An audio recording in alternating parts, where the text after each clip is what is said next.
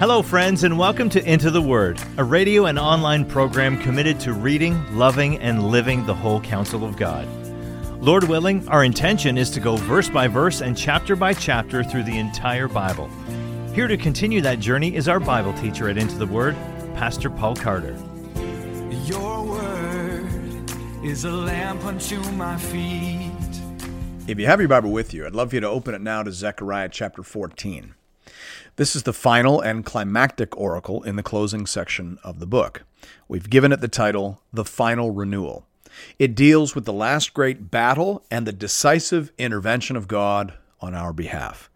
It covers material we've seen before, but in greater detail and with further reaching implications than those we've already encountered.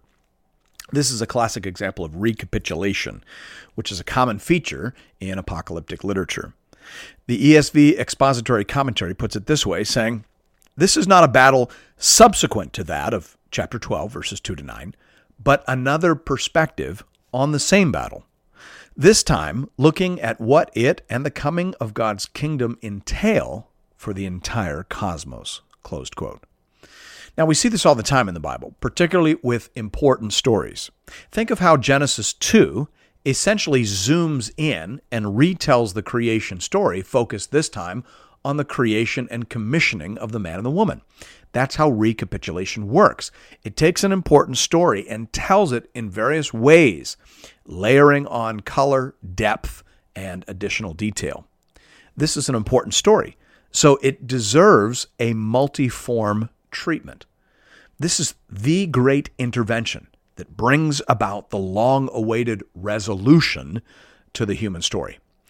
Brian Gregory says here, "On that day, the prophets proclaimed the Lord would intervene with a jolt into history in order to fight for his people and to judge the nations.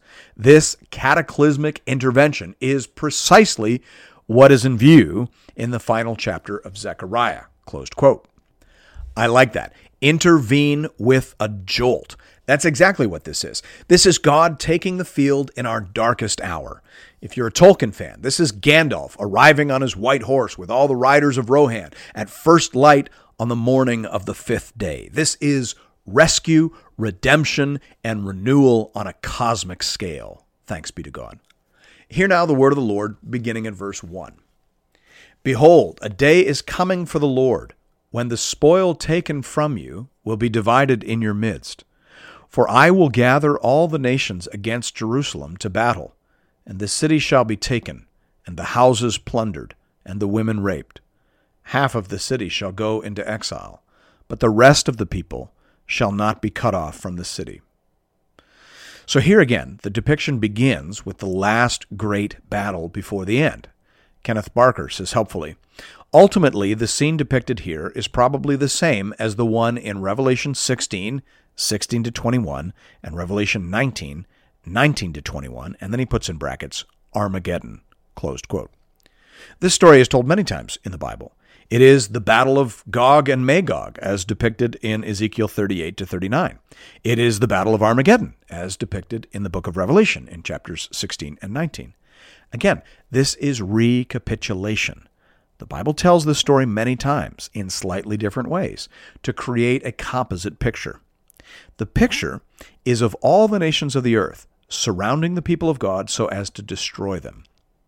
Now, what's interesting here is that verse 2 says that God himself has gathered them. And this reminds us, of course, of how God whistles for the nation of Assyria to come against his people in the 8th century BC. We read about that in Isaiah chapter 5. They are the scourge in his hand, the Bible says. So here we have the sense that this last battle is, in part, intended by God to purify and refine his people.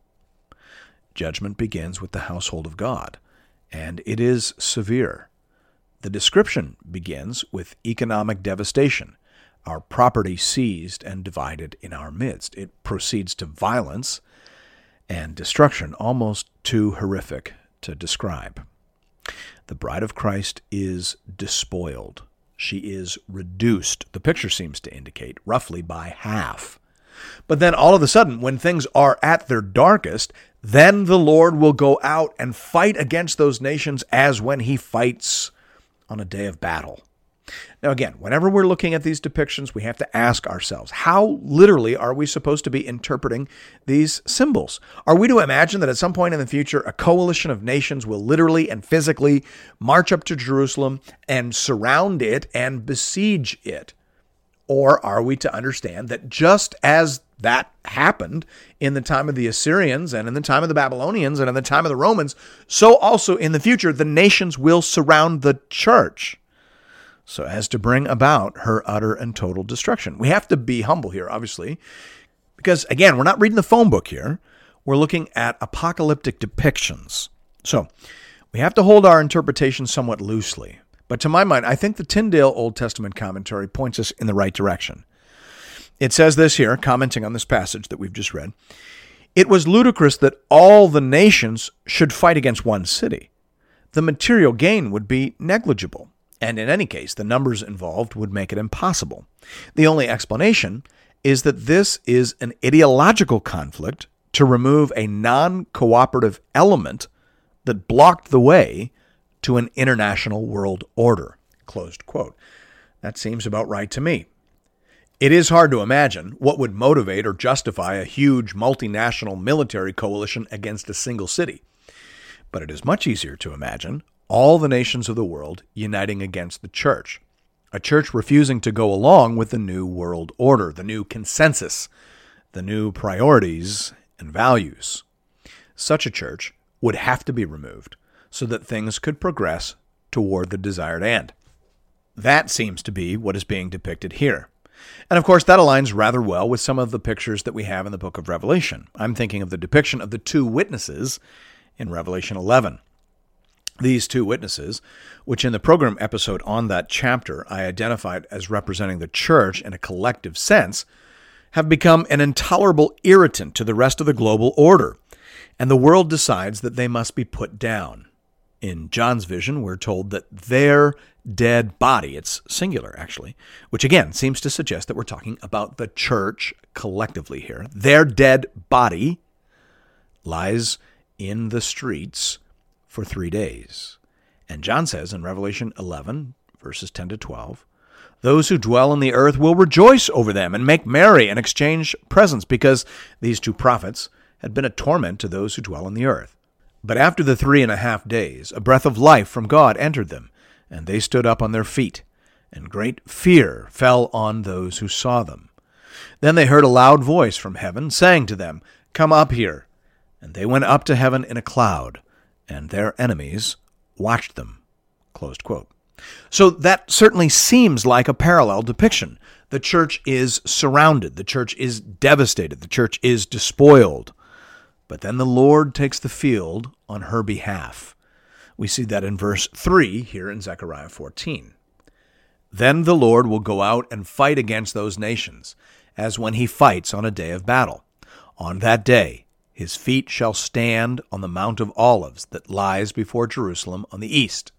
And the Mount of Olives shall be split in two from east to west by a very wide valley, so that one half of the mount shall move northward, and the other half southward.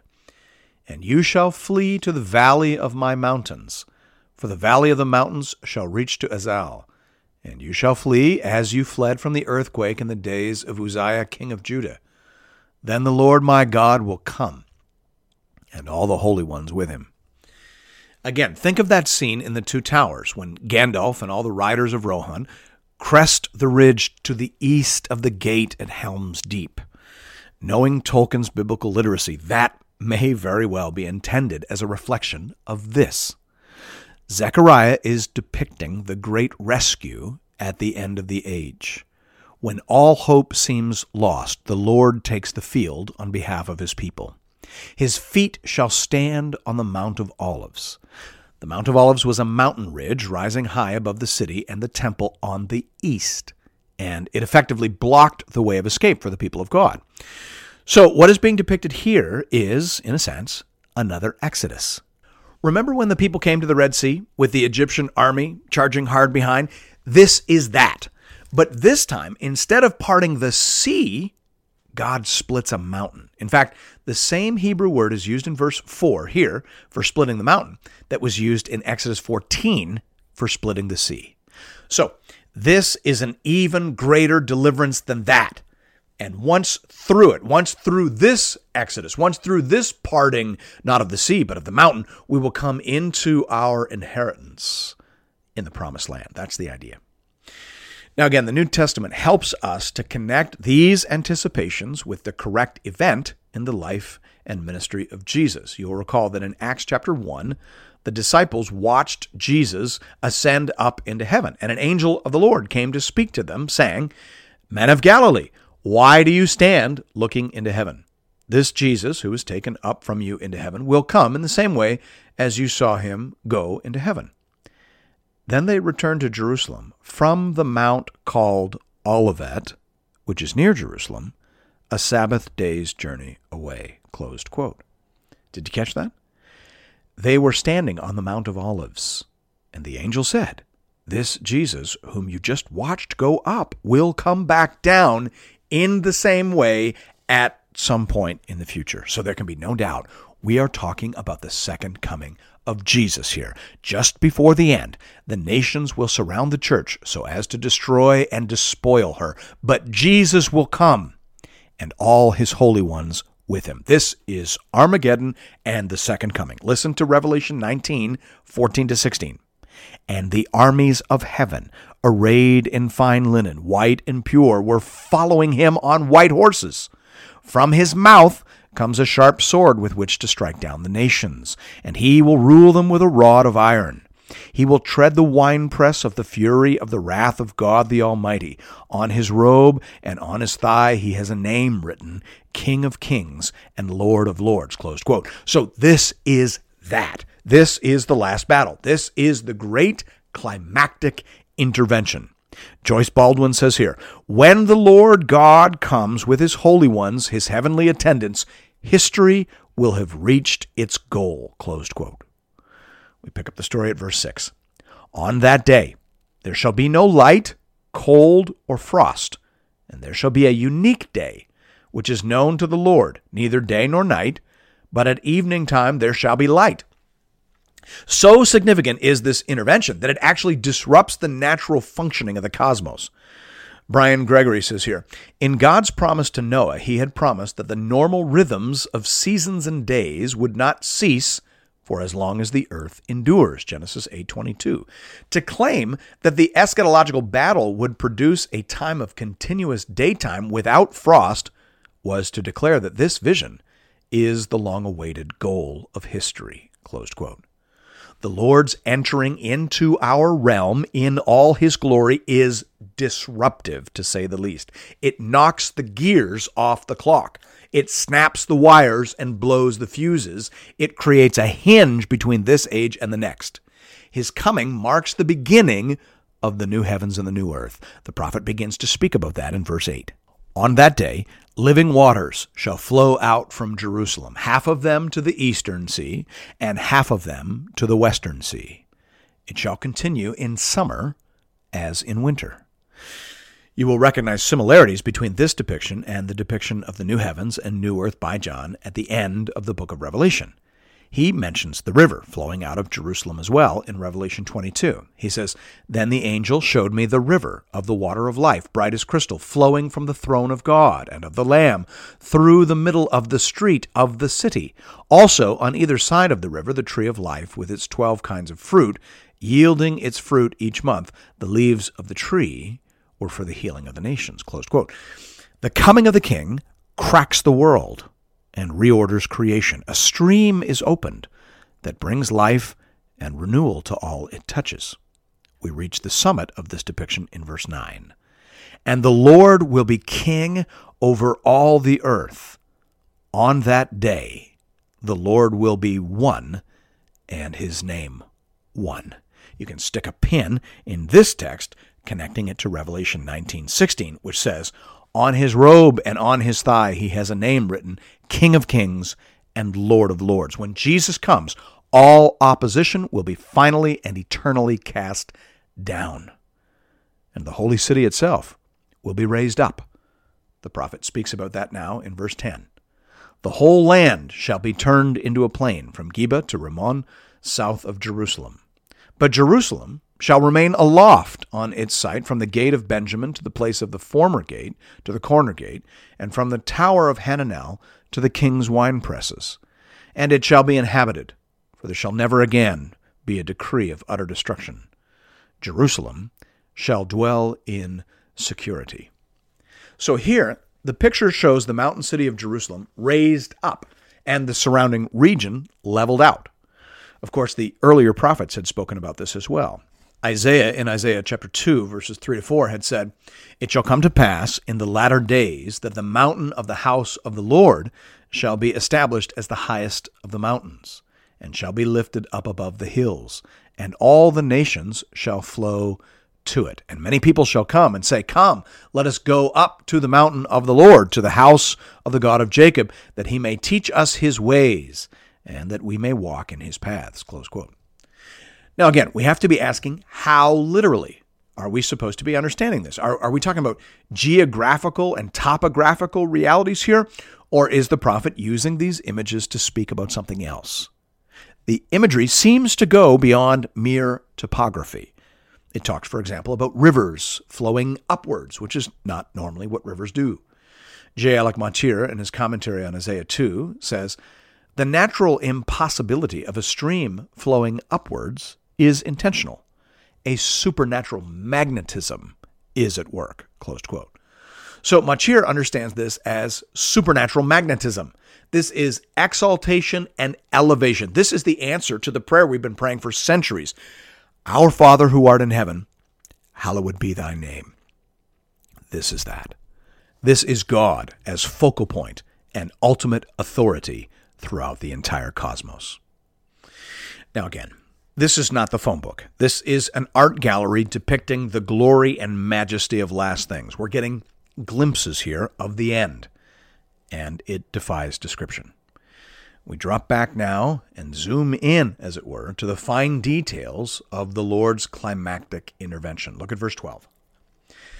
And this shall be the plague with which the Lord will strike all the peoples that wage war against Jerusalem. Their flesh will rot while they are still standing on their feet. Their eyes will rot in their sockets, and their tongues will rot in their mouths. Here again, the prophet is using colors lifted from historical canvases to depict the substance of future things. Using the word plague evokes memories of the 10 plagues of the Exodus. But then the description of the plague reminds us of the Lord's intervention in the time of the Assyrians. In Isaiah 37, verse 36, it says, And the angel of the Lord went out and struck down 185,000 in the camp of the Assyrians. And when people arose early in the morning, behold, these were all dead bodies. Closed quote. So it will be like that, the prophet says. The Lord will come, plagues will fall, and every power of the enemy will be cast down. And the people of God will be set finally and gloriously free. The narrative continues in verse 13. And on that day a great panic from the Lord shall fall on them, so that each will seize the hand of another, and the hand of the one will be raised against the hand of the other. Even Judah will fight at Jerusalem. And the wealth of all the surrounding nations shall be collected, gold, silver, and garments in great abundance. And a plague like this plague shall fall on the horses, the mules, the camels, the donkeys, and whatever beasts may be in those camps. So here we see the reversal of the situation described in verse 1. In verse 1, the possessions of the covenant community were being seized and distributed among the nations. But here, the possessions of the nations are being collected by the people of God. Again, as in the Exodus, there will be a great recompense. Reparations will be paid, and justice will be done. The line about Judah fighting also at Jerusalem should be read through the lens of chapter 12, verse 5. We talked about how the prophet is depicting certain people, near but not in the covenant community, who change sides in the early stages of the battle. They will be there at the end as well, fighting now on the side of God. Now, as to why the plague should fall on the animals as well, some suggest that it was because the animals represented the military power and potential means of escape for these surrounding armies. That may be. Thomas McComiskey says helpfully here, the obscure symbols serve only to show how complete the destruction of evil will be when the eschatological kingdom dawns. Close quote. The world will be scrubbed clean, more thoroughly and definitively even than it was in the days of Noah's flood. Verse 16. Then everyone who survives of all the nations that have come against Jerusalem shall go up year after year to worship the King, the Lord of hosts, and to keep the Feast of Booths. So here we learn that there are converts from among the nations who set themselves in opposition to the people of God. Joyce Baldwin says here, the previous verse had not suggested that there would be any survivors from the plague, but this is figurative writing. Some of all nations are converted, and so spared, close quote. And that makes sense if you think about it. The Bible says that at the end there will be people from every tribe, tongue, and nation belonging to the Church of Jesus Christ. And yet here we've been talking about all the nations of the world surrounding the church so as to destroy her. The reality behind these depictions must be that though the nations as a whole are hostile to the church, there are, of course, individuals within those nations that are not. Now, as the plague of God's judgment falls and those hostile entities melt away, as it were, the survivors come forth and join in the worship and celebration. The prophet says that they come to Jerusalem year after year to worship the King and to celebrate the Feast of Booths. Now, why would that be? Why would this particular feast continue to be a feature of worship in the new heavens and the new earth? The commentators offer a variety of interpretive options here. And again, we're not reading the phone book, so a diversity of opinion is going to be expected and should be entertained. However, the position offered by Anthony Pedersen seems plausible to me. He says, the festival is elsewhere associated with the temple and includes the foreigners sharing in the blessing of God, close quote. That would certainly seem to fit here. The basic idea is that after the great cataclysm that brings purity to the covenant community and judgment upon her enemies, there will be a final and enduring coming together in unity as survivors are gathered in from the nations. The stick that was broken in the first coming of Messiah is here put together, greater and grander than ever in his second coming. Praise the Lord. Verse 17. And if any of the families of the earth do not go up to Jerusalem to worship the King, the Lord of hosts, there will be no rain on them. And if the family of Egypt does not go up and present themselves, then on them there shall be no rain. There shall be the plague, with which the Lord afflicts the nations that do not go up to keep the Feast of Booths. This shall be the punishment to Egypt, and the punishment to all the nations that do not go up to keep the Feast of Booths. Now, I don't think that the prophet is suggesting that even after the renewal of all things, there might actually be a family or tribe of people foolish enough to refuse to worship God and to attend the appointed festival. I think in a poetical and colorful way, the prophet is stressing the universality of worship and devotion in the age to come. Thomas McComiskey takes that approach in his commentary. He says here, again, a hypothetical allusion underscores the prophet's efforts to convey a sense of absoluteness, closed quote. Verse 20, and on that day there shall be inscribed on the bells of the horses, holy to the Lord, and the pots in the house of the Lord shall be as the bowls before the altar, and every pot in Jerusalem and Judah shall be holy to the Lord of hosts, so that all who sacrifice may come and take of them and boil the meat of the sacrifice in them. And there shall no longer be a traitor in the house of the Lord of hosts on that day. In the new heavens and the new earth, there will be no distinction between holy and common, because the Lord will be over all and in all. Everything there will be like the holiest things we can imagine here. The horse will be like the altar. The pots in the house will be like the pots in the temple, etc. And there shall no longer be a traitor in the house of the Lord on that day. Now, some of your Bible translations may have that as Canaanite, as in there shall no longer be a Canaanite in the house of the Lord on that day. The Hebrew word can be translated either way, so we have to consult the wider context. The context, I think, argues against translating that as Canaanite. After all, the emphasis here has been on ethnic inclusion. So a note of ethnic exclusion at the end of the book would be discordant. Rather, I think this is a way of depicting pure and undefiled worship in the renewed and restored creation. This is the same note that the book of Revelation ends on. John says, "Blessed are those who wash their robes, so that they may have the right to the tree of life, and that they may enter the city by the gates. Outside are the dogs and sorcerers and the sexually immoral and murderers and idolaters, and everyone who loves and practices falsehood." Close quote. That's Revelation 22, 14 to 15. This is how all the stories about that day come to an end. In Matthew 13, Jesus says, "Just as the weeds are gathered and burned with fire, so will it be at the end of the age. The Son of Man will send his angels, and they will gather out of his kingdom all causes of sin and all lawbreakers, and throw them into the fiery furnace. In that place there will be weeping and gnashing of teeth. Then the righteous will shine like the sun in the kingdom of their Father." So in all three of these depictions, we have this note of separation and removal, purification. The idea is that every enemy is destroyed, every blight is removed, every good thing is restored to its original design and function. This is the end. This is the future, toward which our story has been moving. The prophet has taken us on quite a journey. He has looked into the future and seen the coming of the king, the rejection of that king, judgment upon the nation, trials and tribulations, conflict, cataclysm, and cleansing, and salvation, restoration, and renewal on the other side. He has seen the king returning to dwell amongst a transformed people in a world made holy to the Lord.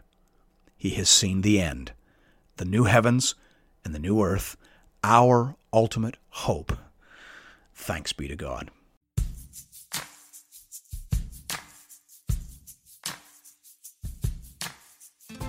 And thank you for listening to another episode of Into the Word. If you've appreciated the Into the Word ministry, I'd like to personally invite you to pay it forward by supporting one of our preferred mission partners. For the remainder of this year, we are highlighting the church planting ministry Mile 1 in St. John's, Newfoundland. Newfoundland is classified as an unreached population, with less than 2% of people identifying as evangelicals. Mile 1 Ministries is committed to helping healthy churches plant other Bible-believing, gospel-preaching churches. Here at Into the Word, I only promote ministries that I have first-hand, on-the-ground experience with. Mile 1 is bearing fruit and is being led and stewarded by people that I know and trust. If you'd like to make a contribution to this important ministry, you can do that by visiting the Into the Word website at intotheword.ca. There are giving options there under the Give tab for both Canadian and American listeners. International listeners are welcome to give as well, though their gifts may not qualify for charitable receipts in their nation. Thank you for considering this method of showing your support for the Into the Word program. And may God alone be glorified. Your word is a lamp unto my feet